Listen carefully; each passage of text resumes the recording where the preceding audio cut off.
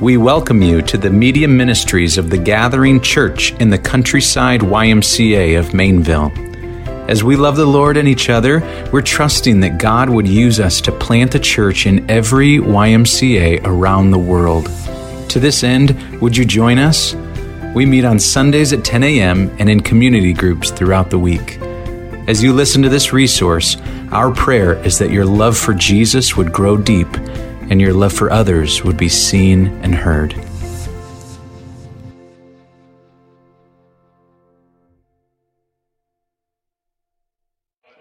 It is so good. The sun is shining. God's people are together. We're worshiping. I encouraged Mike. I love when we carve out time, when we take time, when we prioritize time to hear from the people of God, right? To say, what is God doing in our lives? It is so encouraging, and it keeps us going on. And so thank you again, church, for allowing me to come and to bring God's word to you this morning. And quite honestly, I was relieved when Mike said, is it okay if I just go ahead and read the passage this morning? And I said, yes, please, because it's the greatest tongue twister in Scripture ever, right? So I was like, yeah, that's totally fine. That's one less thing that I have to stumble through. So, but again, it is so good to be with you guys.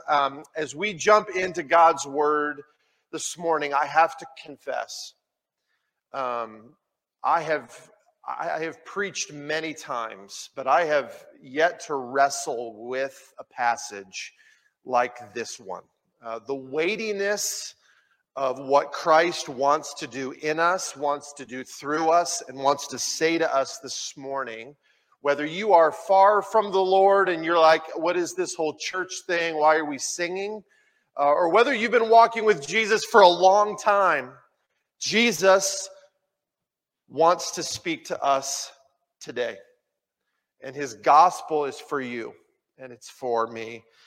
And I even get emotional. I haven't even started yet, but I feel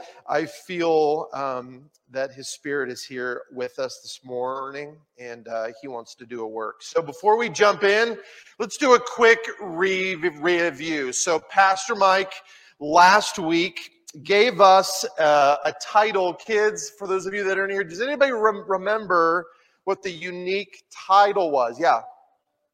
The mule and the raccoon, okay? The mule and the raccoon. So just to summarize, you and I are like the mule, and we are like the raccoon, right? We're like the mule in the fact that we are stubborn, right? Whatever the master says, we want to do the opposite thing. We want to do what we want to do. We are like the mule, and like the raccoon, I learned a lot. I'm not a hunter, okay, but now I know how to trap a raccoon, right? Mike talked about like the wood and the boards, and you create it just enough that the raccoon can put his tiny little paw in there because he sees that shiny object that he wants, right? But he can't actually pull it back out because in order to do so, he would have to what? He would have to let go, right? He would have to let go of that temptation or whatever he wants. And like the raccoon, we sometimes can't let go of our own desires, and we get trapped and we get caught. And the reality is that we too need to learn to let go. So in chapter 7 this morning, the passage that we just read, Paul, he doubles down on the theme of our sinful nature, almost in a lament. Paul is crying out, articulating the struggle that he as a believer, let me be clear on this, that he as a follower of Jesus deals with the struggle of the flesh and the sin every day. So 2 timeless truths as we get going this morning. The first one is this. They're going to be up here on the screen. 2 timeless truths. The first one is Christians in earthly broken vessels, we will continue to battle the flesh and our own sinful desires. Timeless truth too. Our victory, however, for daily living is found in Christ and in Christ alone. Let me pray for us again. Jesus, we love you. And God, I pray for every one of us here, and I pray for myself. And as we look at your word, Lord, I pray that we would truly wrestle with the reality, not just that we continue to sin because we are not yet with you. We continue because we are still here.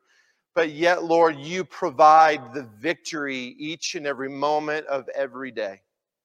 And I pray that we wouldn't just be reminded of that, but we would be victorious and we would go from here and walk in your spirit. So we give you this time, and it's in your name we pray. And everybody said, amen. Let's quickly go back to Romans 6, okay, real fast, to a recap of where we have been. And I know we're kind of like, let's go back, we'll go back. But it's so important that we remind ourselves of foundational truths from chapter 6, okay? Paul says, as believers saved and redeemed, our position is in who? Christ, right? Our position, when we turn from sin, when we repent and we put our faith and trust in Him, right? He gives us His Holy Spirit. We are redeemed. We are saved. We are sanctified. That is our position in Him, okay? Paul says this, chapter 6, verse 4, we have been buried with Him in His death and have been raised to life so that we may walk in the newness of life. Galatians 2, Paul says this, for I have been crucified with Him, and I no longer live, but Christ lives within me. The life I now live in the flesh, I live by faith in the Son of God who loved me and who gave Himself for me. So we have learned in the last few weeks that the old man is dead, right? As Christians, we are to walk in the power and the presence of the Holy Spirit each and every day. But it is so clear here. Verses 14 through 25. As a believer, Paul says, look, we are not yet with Christ, right? We still live here, and so we still struggle.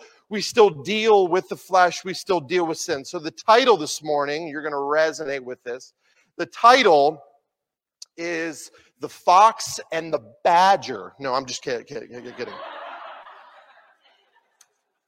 I had to, Mike. I'm so sorry. Although I will say, like 30 people this week, maybe that's exaggeration, said, that was a tough text, but the mule and the raccoon, I got it, you know. So I was like, I got to come up with two animals here. But the struggle is real. The struggle is real is the name of our sermon this morning. And there are 4 points. There are 4 points that I want to talk through. The first one here, the flesh fails. Point 2, the enemy within.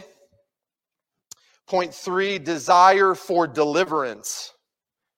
And then we will conclude with thanksgiving and victory is in Jesus. So let's jump right in. Point number 1, the flesh fails. Notice with me verse 14. We started out with, for we know that the law is spiritual, but I am of the flesh.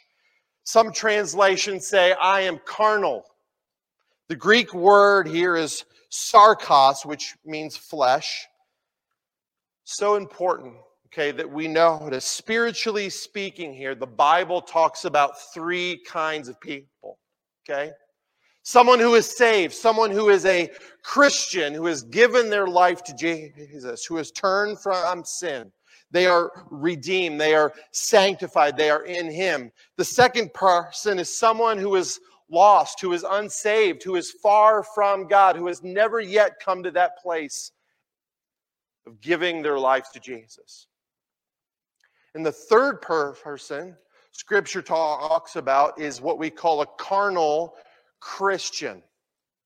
Someone who has given their life to Jesus. Okay, but when it comes to their daily walk or the patterns that they experience and struggle with. They do not walk in the Spirit, they walk in the flesh.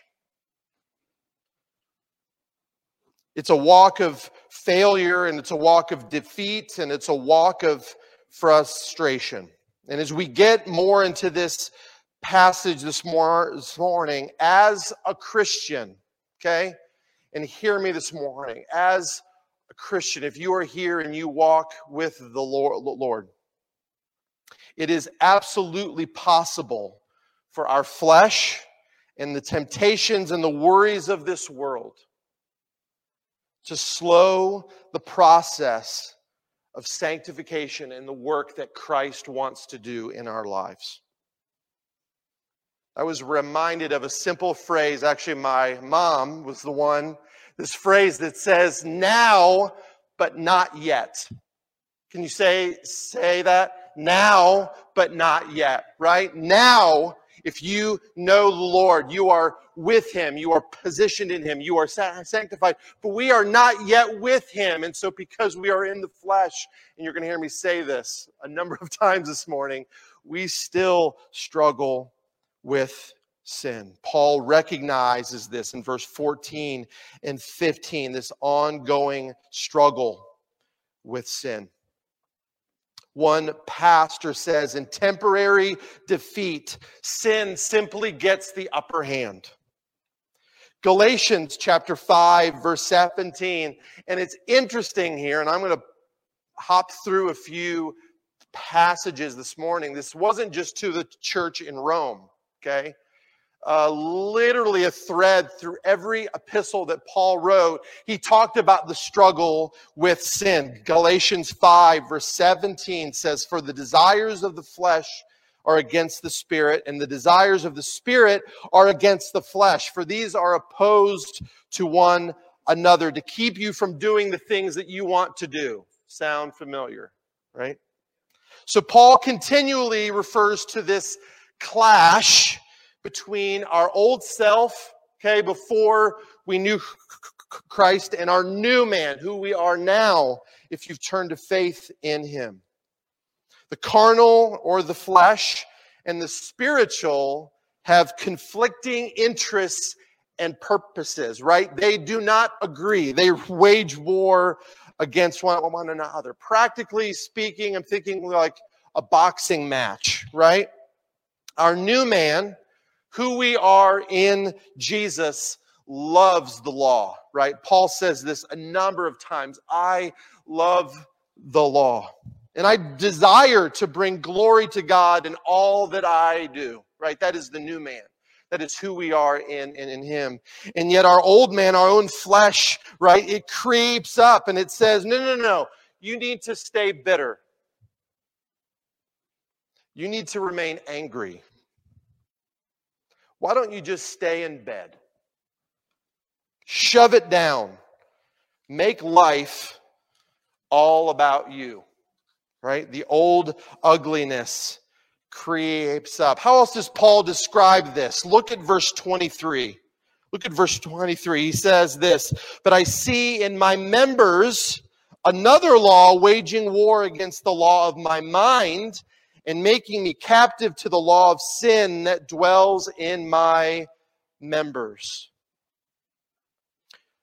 For the believer, it's a battle between the mind and our members, right? Paul says this. He says, basically, in my mind, I know what the Lord's will is. I know cognitively what He wants me to do. But my members, literally, my hands and my feet and my flesh, my hands do what they're not supposed to do. My feet sometimes take me where they're not supposed to take me. So I thought of this illustration of basketball. So I've played basketball my whole life. And the other day I was with Peyton at the Y, and we were shooting around, and he had some friends there. And I'm almost 40, just a few months away. 40 is the new 20, but anyway, we were there, and in my mind, I think I still got it, right? In my mind, I'm like, yeah, let's go, And in my mind, I'm thinking, these kids, they have no idea what's coming. It's going to be great. And so I'm there, and I'm kind of going like, yeah, in my mind, I'm going, this is how it's supposed to look, right?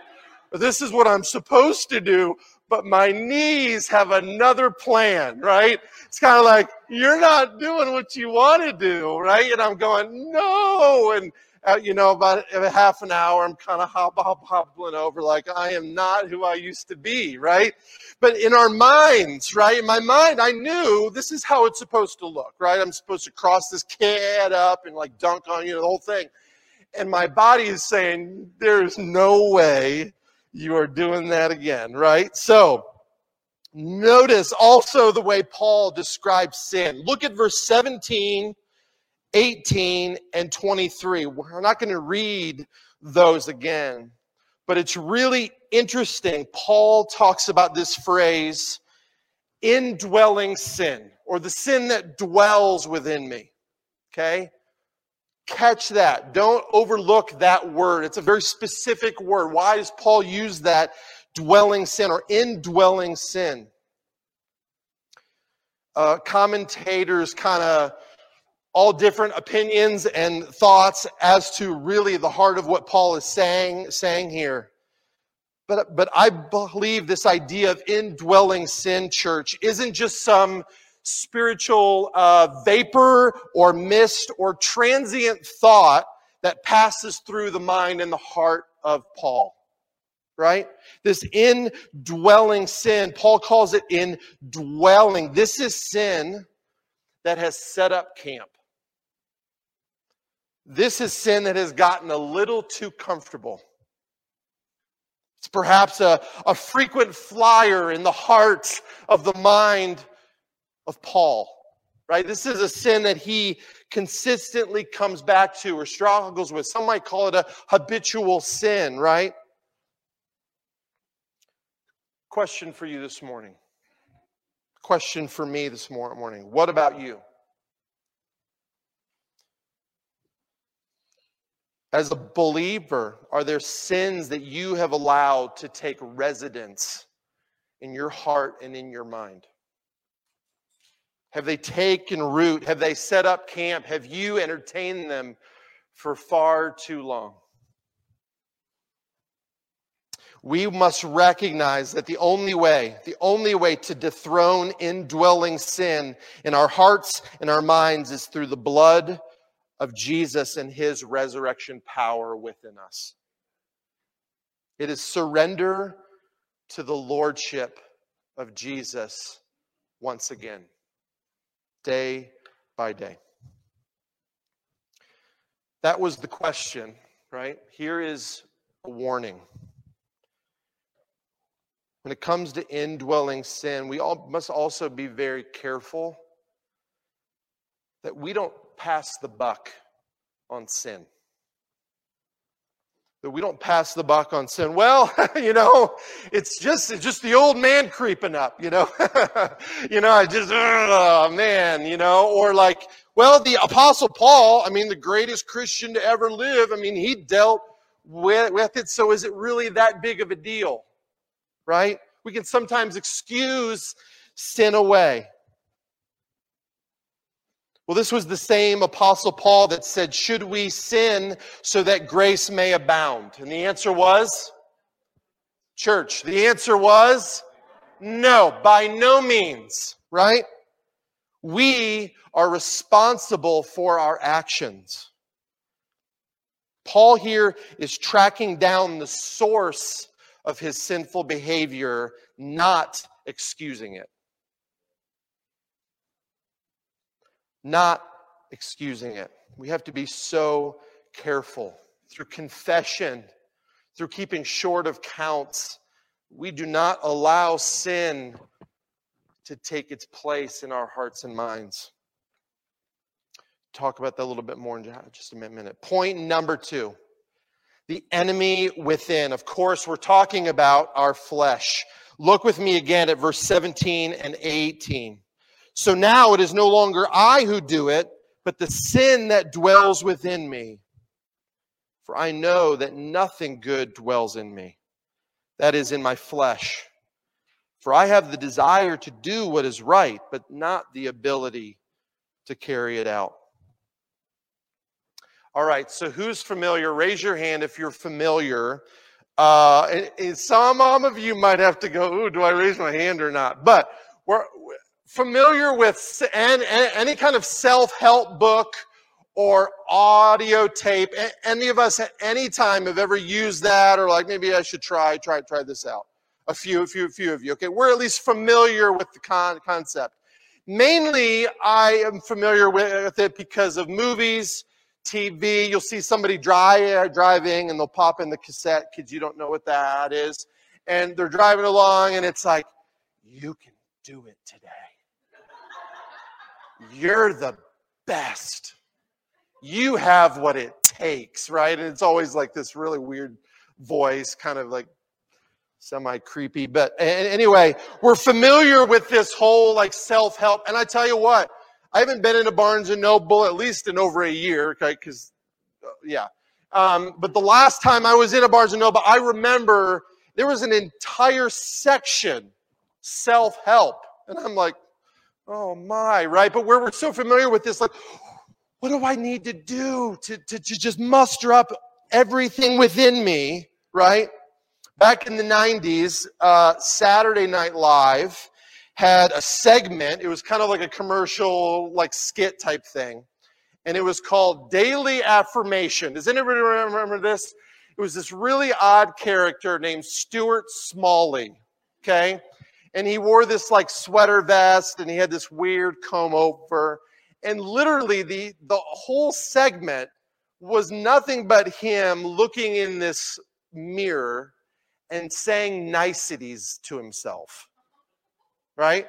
And the tagline, the most famous line of this whole little skit show thing was, he would look in the mirror and he'd be like, I'm good enough, I'm smart enough, and doggone it, people like me. Does anybody remember this, or is it just me? So you're like, I'm not going to, Saturday Night Live. Yeah, come on, seriously. I'm good enough, I'm smart enough, and doggone it, people like me, right? It's humorous, right? And we laugh at that, but how many people truly feel that that's what they must do to succeed? How many believers, followers of Christ, turn to self-help, turn to this, all I got to do is muster up enough to please God, to defeat the flesh. I just need to be more spiritual. That's what I need to do. Or I just need to pray more, right? That's the answer to it all. I just need to work harder at being a Christian. I can do this. Exteriorly, we can do all of the right things, right, in the flesh. But church, God sees the heart, right? He sees our heart. He's not impressed by our actions, by the things that we try to do in the flesh. He sees our heart. What does Paul say again in verse 18? In my flesh there is what? There is no good. Okay. It's right here. This is not a trick question. Look at the word with me. Everybody put their face down. Look at the word. Verse 18. Paul says there is no good. Bingo. There is no good thing. Okay. Paul recognizes, right, that the flesh itself cannot produce righteousness. The flesh itself cannot produce righteousness. Living in the flesh, we cannot please God. Once again, it is only through surrendering to the power, the authority of the Holy Spirit working in our lives and allowing Him to fight for us. Allowing Him to fight for us.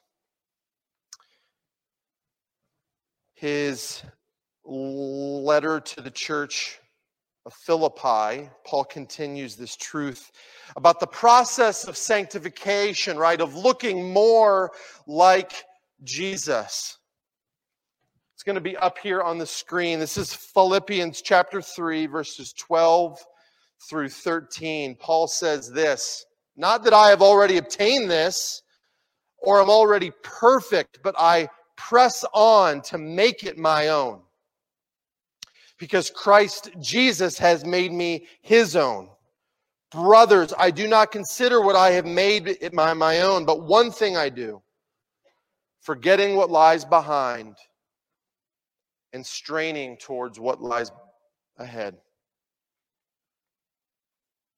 Paul believes that he has not already obtained perfection, or he has made it his own. He was a man in need of Christ's power continually.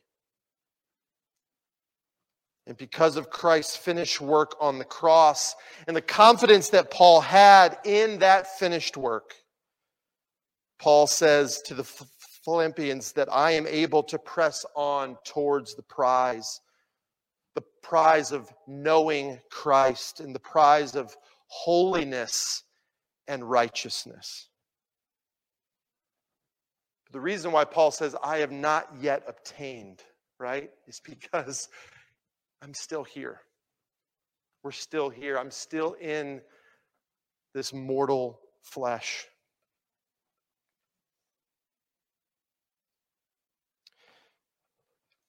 Point number 3. Desire for deliverance. Look at verse 24 with me. Paul talks about indwelling sin, this struggle to do what I know is right, but I can't carry it out. I can't do it in my own flesh and in my own strength. I delight in the law, but my members, right, have something else in mind. And then we get to verse 24. O wretched man that I am, who will deliver me from this body of death?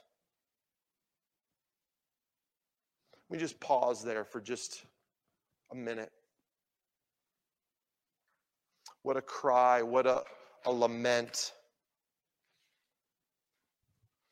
O wretched man that I am, who will deliver me from this body of death? Just a few things here, and this verse is kind of a sermon within itself. So if you just allow me to just share a few things. The first one is this. It's so important that we see here that the reason that Paul is able in humility to call himself wretched. It's not a word that we use a lot, right? Outcast, desperate, sad. And the list goes on and on and on. Needy, depraved. The reason in humility Paul can call himself this is because he has experienced the pure holiness and righteousness of God. Paul knows who he is apart from the saving rescue of Jesus. We can't understand the beauty and the holiness of God, church, until we come to grips with the ugliness of our own sin.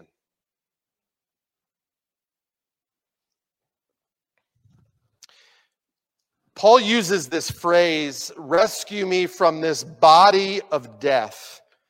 And when I was researching and reading for weeks, I came across historically this gruesome account.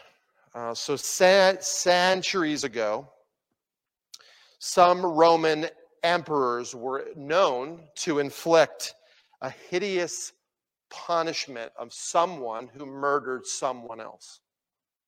Okay? They would bind the corpse of the victim to the back of the murderer.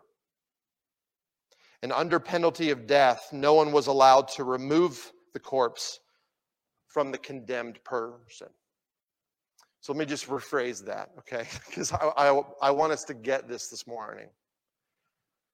Historical accounts where if you murdered somebody, they would literally, punishment would take the dead person and wrist to wrist, ankle to ankle.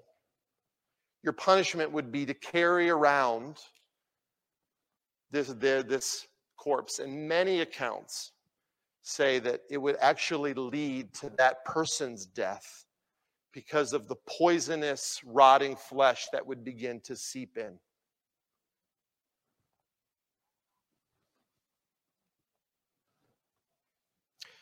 The living criminal would literally die a slow death from the rotting poisons of the dead man. Can you imagine the weight, the smell, the feeling, the disgust of a rotting corpse attached to your back? And yet, Paul had seen this. As we read in the historical accounts, the city of Tarshish where he was from, they were known to do this. This was a common thing. But that is what Paul compares his struggle with the flesh with. Who will rescue me from this rotting corpse? Who will rescue me from this body of death? Church, we got to get this. And notice the question, who will deliver me? Who will deliver me? Why does Paul ask this? Is it because he doesn't know who? Does Paul ask this because he's just kind of like, somebody out there, will somebody rescue me? Does he ask this because he actually doesn't know? No, I don't think so. Paul is confessing that he cannot do it. He cannot do it. In and of himself, he can't save himself. He can't rid himself of this body. In fact, as you look, interesting here, verses 9 through 25, the pronouns that Paul uses in this text. 40 times in verses 9 through 25, Paul uses the pronouns I, me, myself. For this, Paul, this is a lament stating that in and of himself, he cannot do it. He's trying, but he comes to the place of saying, I cannot do it. It's only through the power of the Holy Spirit. One commentator says that in his confession, instead of improving the flesh, Paul must relegate it to the grave of Jesus. Charles Spurgeon, I'm going to read something else here from him in just a second. But Charles Spurgeon, the great theologian, says this warfare and this occasional triumph of the flesh makes us look to Christ for victory. And that leads us to our final point this morning. Point number 4, thanksgiving and victory in Jesus. Hallelujah. Look with me at verse 25. Oh, wretched man I am, who will deliver me from this body of death, this confession, this cry? And Paul immediately says, thanks be to God through Jesus Christ our Lord. Thanks be to God through Jesus Christ our Lord. The key to living in victory is found in Jesus' finished work and living in the power of His Spirit each and every day. He saves us. He continues His work of sanctification in our hearts and in our minds. And church, this sanctifying work will continue until we see Him face to face. More on that in chapter 8.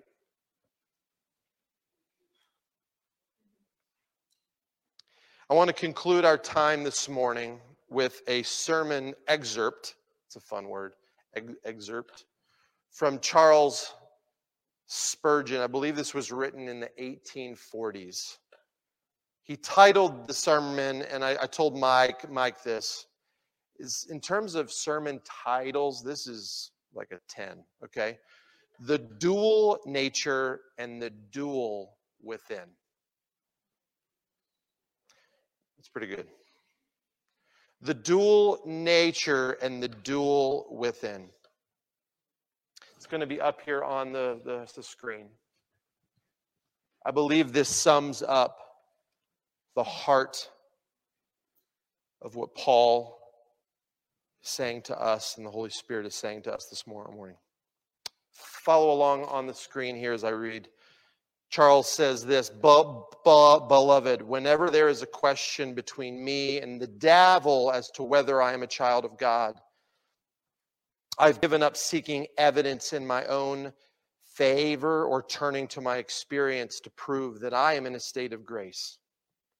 For that cunning old lawyer knows more about my infirmities than I do and can very soon bring 2 to 1 against me. My constant way is to tell the accuser, well, if I'm not a saint, I'm a sinner. And Jesus came into the world to save us. Therefore, I will go to Christ and look to Him again. The devil cannot answer that.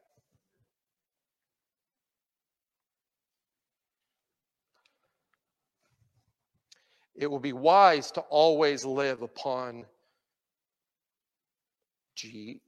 Jesus. Begin again at the foot of the cross where you first began with the old cry, nothing in my hand I bring, simply to your cross I cling.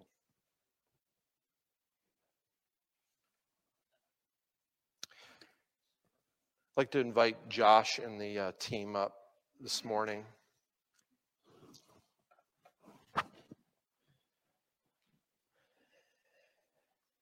And I'd like to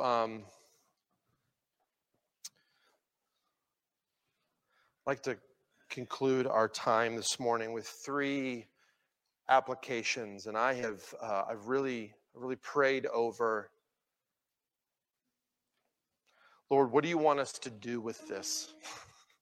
Where do you want us to go? How do you want this text and the truth of your word not just to be like, oh, yeah, that's rich, or that's good, or thanks, Paul.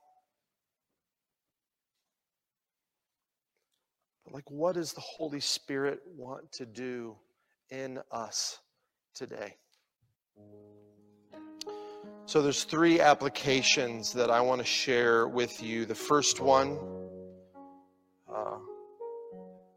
same first application that Pastor Mike had last week. And the first one is this, is that you must repent. We must repent. There's 2 kinds of people that I want to talk to this morning just about this. First one is this: if you are here this morning and you have never come to the place of giving your life to Jesus, if you have never died to the old man, died to the old way, down to say, I cannot do this on my own, and I'm hearing about this Savior, this rescuer, this deliverer, this redeemer, if you've never placed your faith and your trust in Christ because you're tired, you're exhausted, you just don't know where else to go, I want you to know that you can come to Him today. He loves you. He died for you. you today can place your faith and trust, but it starts with repentance. It starts with confessing with your mouth that you are in need of a Savior. And you can turn and place your faith and trust in Him this morning. I also want to talk to us this morning that know Jesus, and whether you've been walking with Him for 5 months, 5 years, or 50 years. I believe the Holy Spirit was asking me or showing me that we need to deal with some of this indwelling sin that Paul is talking about in this text. Is there sin that we have allowed to creep in? Sin that we've allowed to set up camp, to take residence in our hearts or in our minds, and we just haven't dealt with it. I want you to know this morning, God's word says that if we confess our sins, that He is faithful and just to forgive us and to what? To cleanse us from all unrighteousness. So this isn't just for those who have yet to come to Christ. This is for us who need to say, Lord, I confess to you that I need to deal with maybe unforgiveness against someone else. I've been bitter over things at work. I've just been so impatient at home for so long, and I get angry so fast. I believe this is a time between you and the Lord where you can just say, I'm tired of carrying that. And I repent of that. So we must repent. Second application this morning is dying daily to self and daily identifying with Christ. And I kind of put this into the context of a prayer or a daily discipline. I want to encourage you, if you don't start out your day with Christ, I want to encourage you to do that. If you just, I'll do it later in the day, or I'll find some other time. Find that place. It's so important, church. We start out every day by identifying with Christ. In our hearts and our minds, reminding ourselves of who He says that we are. And it's not just like, just say it to yourself, right? It's right here. This is who God says that He is. This is who says that we are. Saying, God, I don't want today to be about me. I don't want my old self, my flesh to creep up in ugly ways. You've paid for that. You died for that. I am in you. And so because of that reality, because of that truth, I identify with who you are, with who you say that I am. That I'm your son, that I'm your daughter. This is a daily discipline. Sometimes it's multiple. If you're like me, this is multiple times a day. Lord, please forgive me again. Be reminded of who you say that I am. And here's the third one. Pursue holiness through community and accountability. What do I mean by that?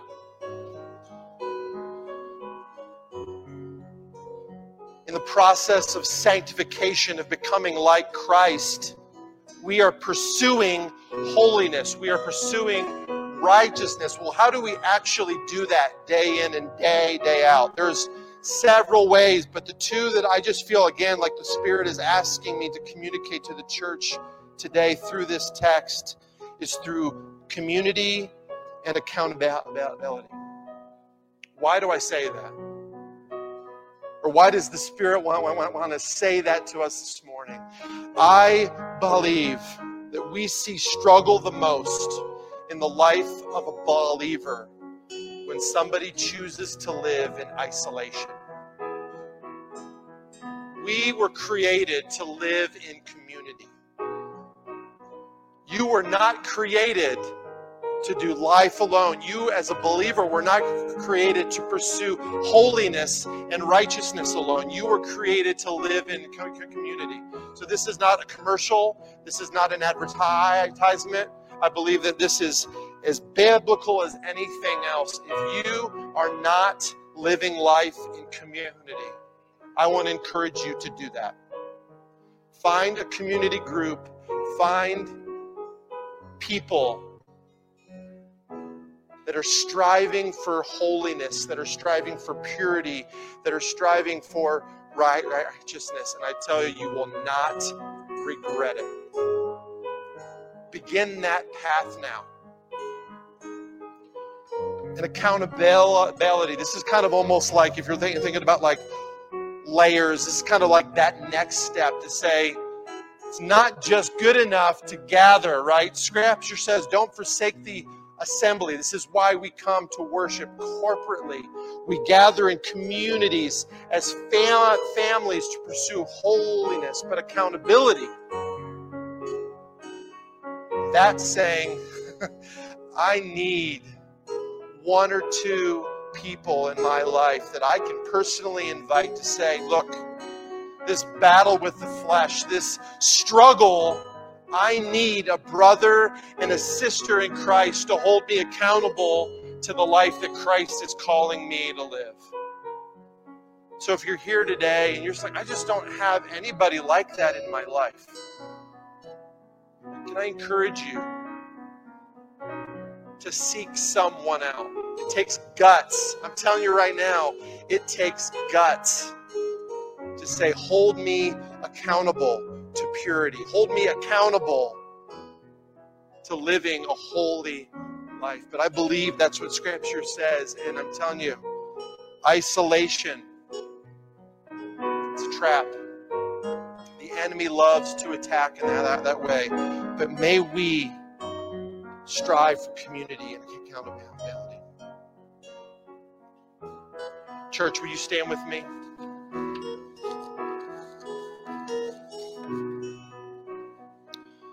As the worship team closes us out in a time of worship and response, putting a couple of folks on the spot here, but if you are willing to come up and to pray, if you're here and you're just like, I just need to pray with somebody, just need to confess sin, or I just need to just let somebody know that I need help, I need community, I need accountability. There's folks here that love you, that support you. This is why we are here. We want to pray for you. So if you feel led to pray, have a few folks up here. We're going to close out our time. So God, we love you.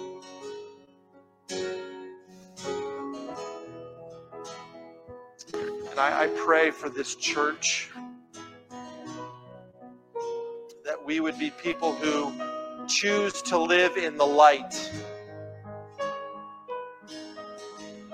We would seek out community. We would seek out accountability. We would live lives that desire holiness and purity and righteousness, God. We would daily identify with Christ and what He has done, His finished work. We love you. We respond to you now. And it's in Jesus' name we pray. Amen.